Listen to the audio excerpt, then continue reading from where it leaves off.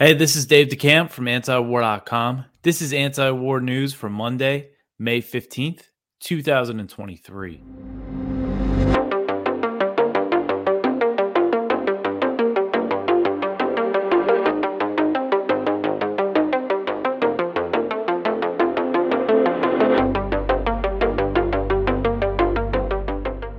Hey, I just needed to put an update at the beginning of this video. So this first story that I go over is about an interview in the Washington Post with Zelensky that was published on Saturday.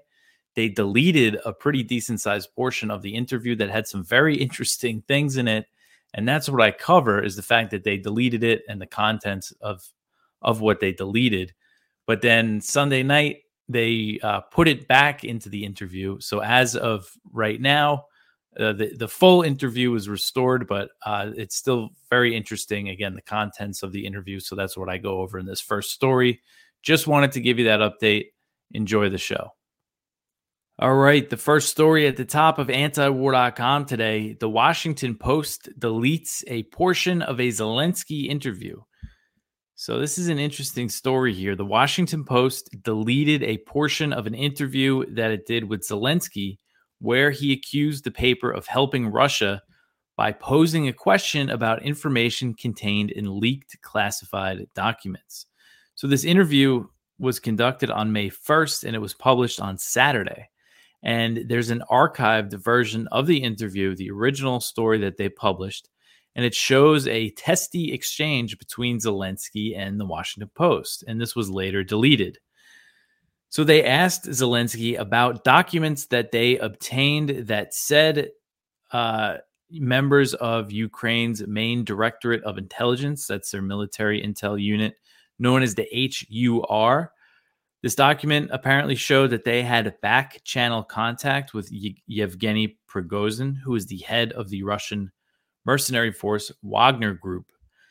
So Zelensky, when he was asked about this, he appeared to think that the Post received the information from a Ukrainian and demanded that the paper reveal its source.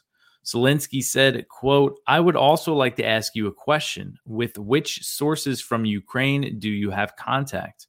Who is talking about the activities of our intelligence? Because this is the most severe felony in our country. Which Ukrainians are you talking to?" End quote. So the Post replied and said that the information did not come from Ukraine, and it appeared that they were discussing documents that were part of the Discord leaks. And these documents revealed information that was obtained by the U.S. spying on Zelensky. There's been a few of these documents showing, the U.S. intercepting Ukrainian communications. And the Post said that the documents showed Kirilo Budanov, who is the head of Ukraine's, of the HUR, the military intelligence. And according to this document, he informed Zelensky about a Russian plan to destabilize Moldova with two former Wagner associates. So this is, it's tough to figure out exactly what they're saying here, but I'll read the quote, what the Washington Post said to Zelensky, explaining what was in this document. They said, quote, "Budanov informed you that he viewed the Russian scheme as a way to incriminate Prigozhin because we have dealings with him. You instructed Budanov to inform Moldova's president, and Budanov told you that the HUR had informed Prigozhin that he would be labeled a traitor who has been working with Ukraine. The document also says that Budanov expected the Russians to use details of Prigozhin's secret talks with the HUR and meetings with the HUR officers in Africa," end quote. So Zelensky responded by asking if the paper wanted to help Russia. He said, quote, "You are releasing some sort of information that does not help our state to attack and does not help us defend our state. So I don't quite understand what you are talking about. I don't quite understand your goal. Is your goal to help Russia?" End quote. And the Washington Post responded by saying, "No, we don't want to help Russia." And he basically said, "Well, it seems like you do." So it's not clear. And, this exchange is longer than, what I included in this article. Again, if you want to check it out. I got this from RT, and then I went and saw the archive version. So I linked to that, and you could see the highlighted text was all removed from this Washington Post story. And maybe because of what Zelensky was saying, saying he was calling, sharing such information treasonous, kind of demanding that the Post reveal its source, even though when it seems like their source is these Discord documents. Although the Washington Post has been reporting on these new documents that they say they have that nobody else has seen, and they don't actually publish the documents, so who knows exactly what's going on there. But anyway, I mean, I thought this was pretty interesting, and it's not clear why the Washington Post deleted this portion of the interview. They haven't said anything. It could have been done at the behest of the Ukrainian government. That's possible because the Ukrainian government previously pressured CBS News to remove a documentary on military aid to Ukraine, if you remember that. That was back in August 2022. It doesn't feel like that long ago. But CBS put out this documentary about military aid to Ukraine, and they quoted somebody that said only about 30 to 40% of it is reaching its final destination, talking about people skimming off the top. And Ukraine's government, demanded an investigation into this document, and CBS pulled it. They said they were going to issue a corrected one. I don't know what needed to be corrected, but, they never did. So it goes to show the pull that the Ukrainian government has. So then on Sunday night, the Washington Post actually published a report on these allegations about Ukraine's intelligence contacts with Prigozhin, again, the head of the Wagner mercenary force. And this report says that Prigozhin offered to give Ukraine information on Russian troop positions if Ukrainian forces withdrew from Bakhmut, where his Wagner forces have been fighting. But the report said that U.S. and Ukrainian officials thought the proposal was disingenuous. They didn't know if he was serious. And, I think it's definitely possible that they have back channel communication. That's definitely believable. But this claim that Prigozhin was trying to give them, positions of Russian troops, who knows if that's true. He might have offered it as a way to try to get them out of there. I mean, again, it's tough with these documents, the way they're reporting them. But Prigozhin's response was to kind of make a joke about it. So in response to these allegations that he's been talking to Ukrainian intelligence officials, he said on Telegram, quote, "Yes, of course, I can confirm this information. We have nothing to hide from the foreign special services. Budanov and I are still in Africa," end quote. So that's his response to the whole thing. All right, the next story here. Zelensky privately plotted bold attacks on Russian territory. So this is more of these Discord leaks, and this is again from the Washington Post. And it says that Zelensky has privately plotted major attacks inside Russia while pledging publicly that his forces won't use Western-provided arms to target Russian territory. The report cited leaked Pentagon documents that are part of the Discord leaks and said Zelensky has previously suggested attempting to occupy Russian villages. He suggested bombing a Russian pipeline to Hungary, and he expressed concern over the lack of long-range weapons that can strike Russian territory.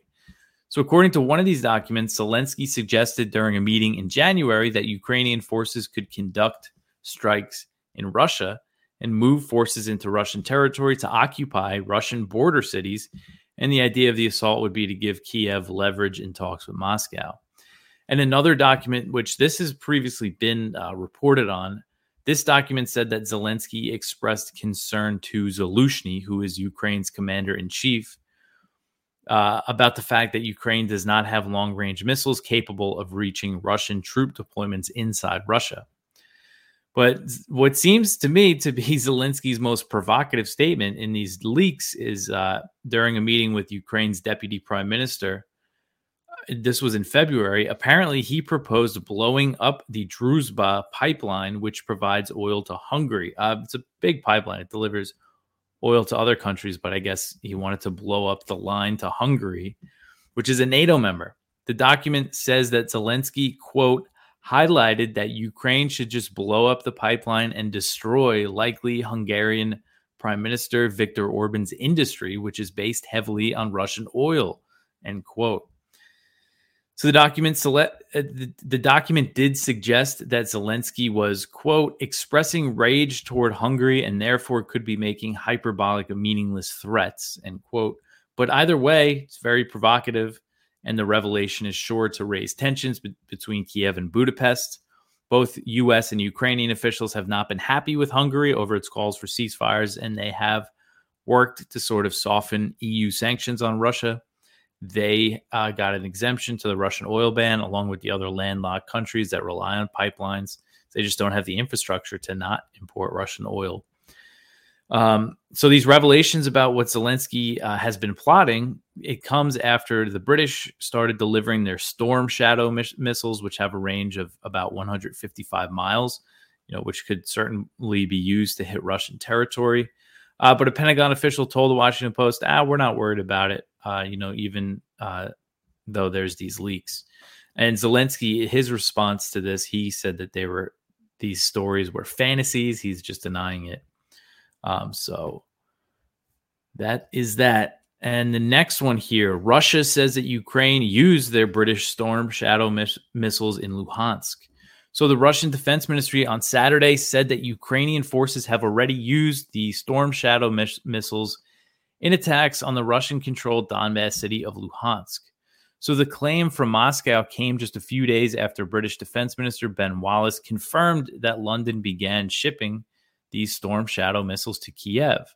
The Russian Defense Ministry said that Ukraine launched the missiles on Friday and claimed that they hit civilian targets, including a meat processing plant in the eastern Donbas city of Luhansk. Moscow has also said that homes were damaged and that several people were wounded, including 6 children. So the Russian Defense Ministry said, quote, the attack used Storm Shadow air missiles supplied by the UK to the Kiev regime, despite London's statements that those weapons would not be used in attacks on civil facilities, end quote.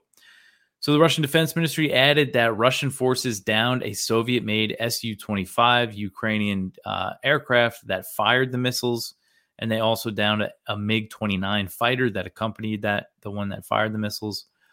But as of Sunday afternoon, the Ukrainian government has not commented on the Russian claims.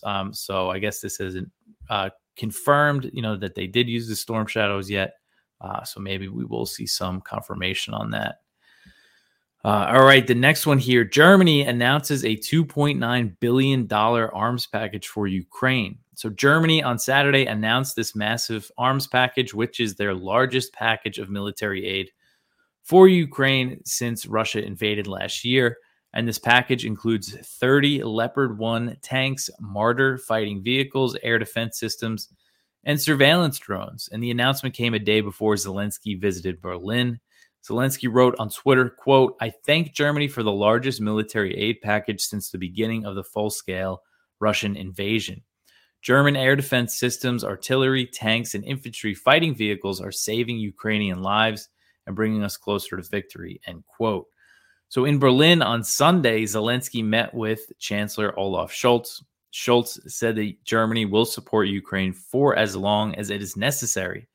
And this aid package is kind of viewed as a gesture to show the German government's staunch support for Kiev, as Scholz has previously come under criticism for being hesitant to send heavy weapons, such as tanks. But of course, that changed. Last year, Scholz said that he would not arm Ukraine with tanks and planes because he was trying to prevent a nuclear war.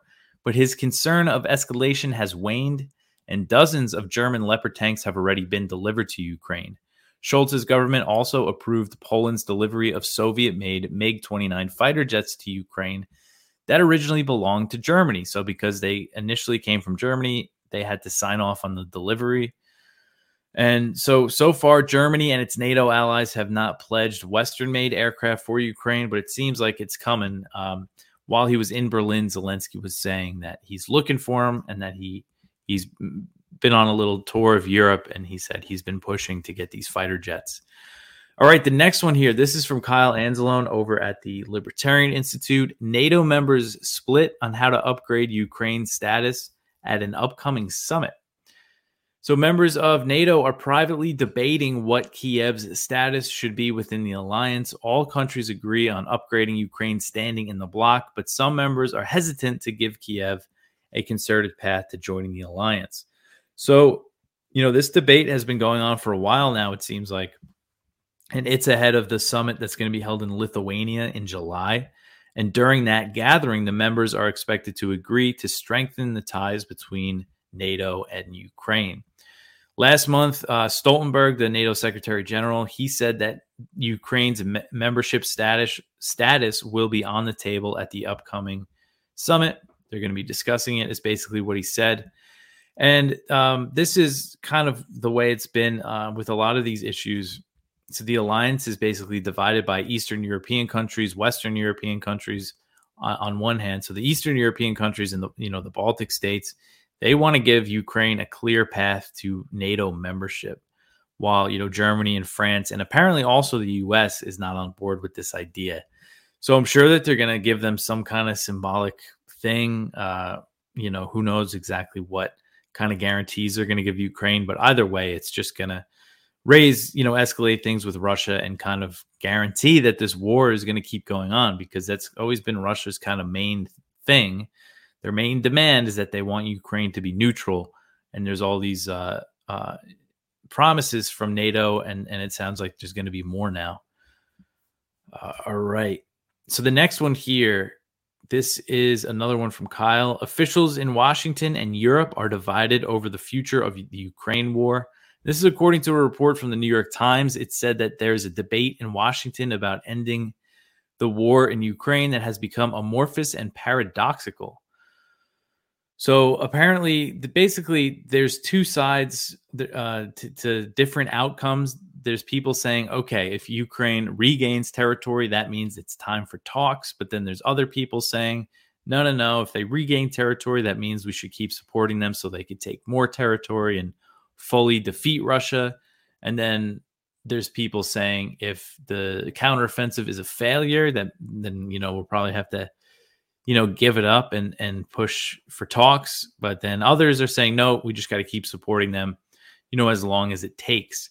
And, publicly, and I think it's pretty clear that this is his position, Blinken, as Kyle mentions, has been just very publicly, staunchly supporting Ukraine, saying, no matter what, him and his British counterpart met last week and said this, it doesn't matter what happens with the counteroffensive. It doesn't matter if they gain territory, if they can't gain any territory. We're going to keep supporting them. It's up to Ukraine, for however long they want to keep fighting this war, and we're going to keep backing them. So I still think that's kind of the prevalent view, guiding the Biden administration, because it seems to be what Blinken and like Jake Sullivan are still all about. So maybe there will be more dissent within the administration as this thing drags on. All right, the next one here, the U.S. military may access Papua New Guinea's ports. So more on this deal with Papua New Guinea. So the defense cooperation agreement that the U.S. and Papua New Guinea are set to sign later this month could give the U.S. military access to some of the Pacific Island nation's ports and airports. So President Biden is going to become the first sitting president to visit Papua New Guinea and is due to arrive on May 22nd, following the G7 summit in Hiroshima, Japan. So Papua New Guinea's foreign minister said that they're going to sign this military agreement when Biden comes to visit. And now sources familiar with these negotiations told Nikkei Asia that the deal will be designed to allow U.S. troops to access certain facilities. The U.S. would pre-position materials, including equipment, fuel, and spare parts, so that they could serve as maintenance and resupply hubs for military aircraft and ships during contingencies. And it also said that additional infrastructure may need to be built. So it sounds like the U.S. might build some bases in Papua New Guinea, expand its military footprint around the world even more. And if you're watching the video here, you see this country, Papua New Guinea, is just north of Australia. These plans are about preparing for a future war with China. And that's, again, what U.S. military leaders are saying. This Nikkei report quoted General Kenneth Wilsbach, who's the commander of U.S. Pacific Air Forces. He said that the idea of expanding, I guess, in general, in the Pacific is to create more areas that China would need to target. He said, quote, obviously, we would like to disperse in as many places as we can to make the targeting problem for the Chinese as difficult as possible. A lot of those runways where we would operate from are in the Pacific Island nations, end quote. So you notice what he says, these places are all going to become targets if there is a war between the U.S. and China. So that's what this is all about here. All right, the next one here. The U.S. will increase its military presence in the Persian Gulf. So this is another one from Kyle. And National Security Council spokesman John Kirby announced a plan to expand America's military posture in the Middle East. And the move comes after the U.S. hijacked an Iranian fuel tanker, prompting Iran to seize 2 ships in the Persian Gulf. So Kirby told reporters on Friday, quote, "Today, the Department of Defense will be making a series of moves to bolster our defensive positions in the Persian Gulf. U.S. Central Command will provide additional details on those reinforcements in the coming days," end quote. So the U.S. and Iran began seizing commercial vessels in recent weeks. In April, Washington seized the Suez Rajan, which is a tanker carrying Iranian oil to China. 5 days later, Iran confiscated a U.S.-bound Marshall Islands flagged oil tanker. And then a few days after that, they seized a second ship in the Gulf. So tensions between the U.S. and Iran, it's something that's easy to forget about with all this stuff going on with Ukraine and Russia and China. But, the situation in the Middle East between the U.S. and Iran is not good and can really escalate at any time here, especially now with the U.S. sending more military assets to the region. So who knows what could come of that. All right, the next one here. So this is from the Electronic Intifada. The ceasefire ends 5 days of Gaza escalation. So it looks like the situation in Gaza has finally wound down. So Israel and the Islamic Jihad in Gaza agreed to a ceasefire late Saturday evening, bringing to a tentative end 5 days of intense cross-boundary fire that claimed the lives of 33 Palestinians in Gaza and 2 people in Israel. Palestinians across Gaza celebrated in the streets upon the declaration of the Egyptian-mediated ceasefire. Israel killed 6 leaders belonging to the Islamic Jihad resistance group in Gaza since launching a surprise attack at dawn on Tuesday. The resistance factions responded by firing hundreds of rockets towards central and southern Israel, disrupting business as usual in the country with air raid sirens heard in Tel Aviv and the Jerusalem area, as well in communities near Gaza. The text of the agreement seen by Reuters reportedly stipulates an end to targeting civilians, house demolitions, and end to targeting individuals immediately when the ceasefire goes into effect.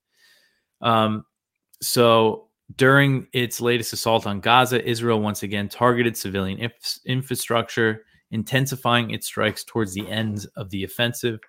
So of the 33 Palestinians killed in Gaza since early Tuesday, at least 13 were civilians and 6 were members of armed groups. So I guess we don't know exactly what the status is of the rest of the casualties. And among the 13 civilians killed were 4 girls, 3 boys, 4 women, and 2 men. So what is that? 7 children were killed.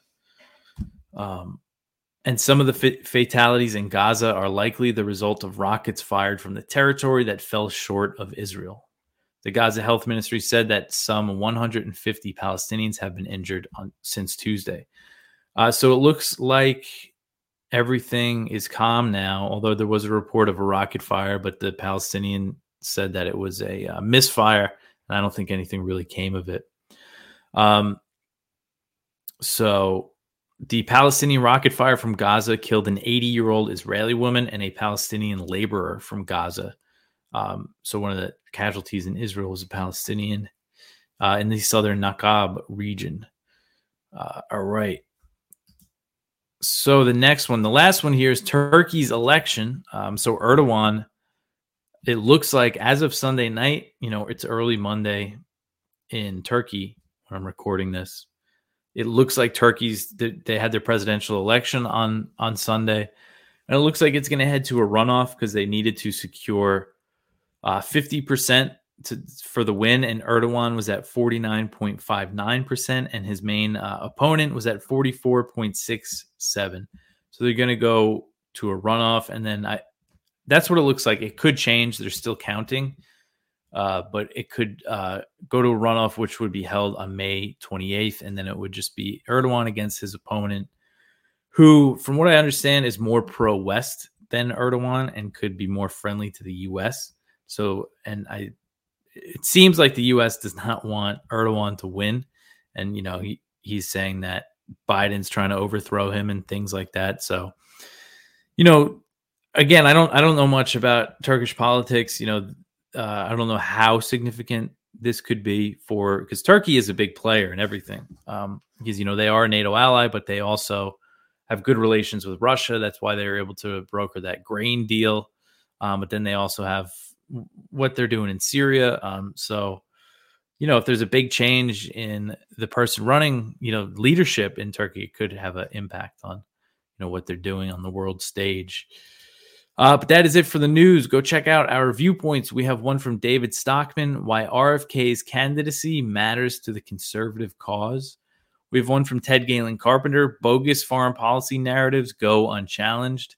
We have one from Daniel Larison, DeSantis's underwhelming global tour. That's over at his Substack. One from Daniel L. Davis, Ukraine's long-expected offensive, why it won't beat Putin. That's over at 1945. And then our spotlight is from Connor Freeman over at the Libertarian Institute. Washington wants war with China, served hot, not cold, and, about how they are preparing for a hot war with China. That's what's happening. But anyway, that's it. That's everything. Oh, I forgot to mention that it's still our fundraiser. We are just wrapping things up. So if you could please help us out with that, we're very close. So we could, just focus on doing what we do with the news coverage and help and the opinion and analysis that we provide from our anti-war point of view. So go to antiwar.com/donate and you can see the different ways that you can help us out. But that's it. And another way you could always help us is just by sharing the website, telling your friends about antiwar.com, sharing this show. That's also a big help. But I will be back tomorrow with some more news. Thanks for listening.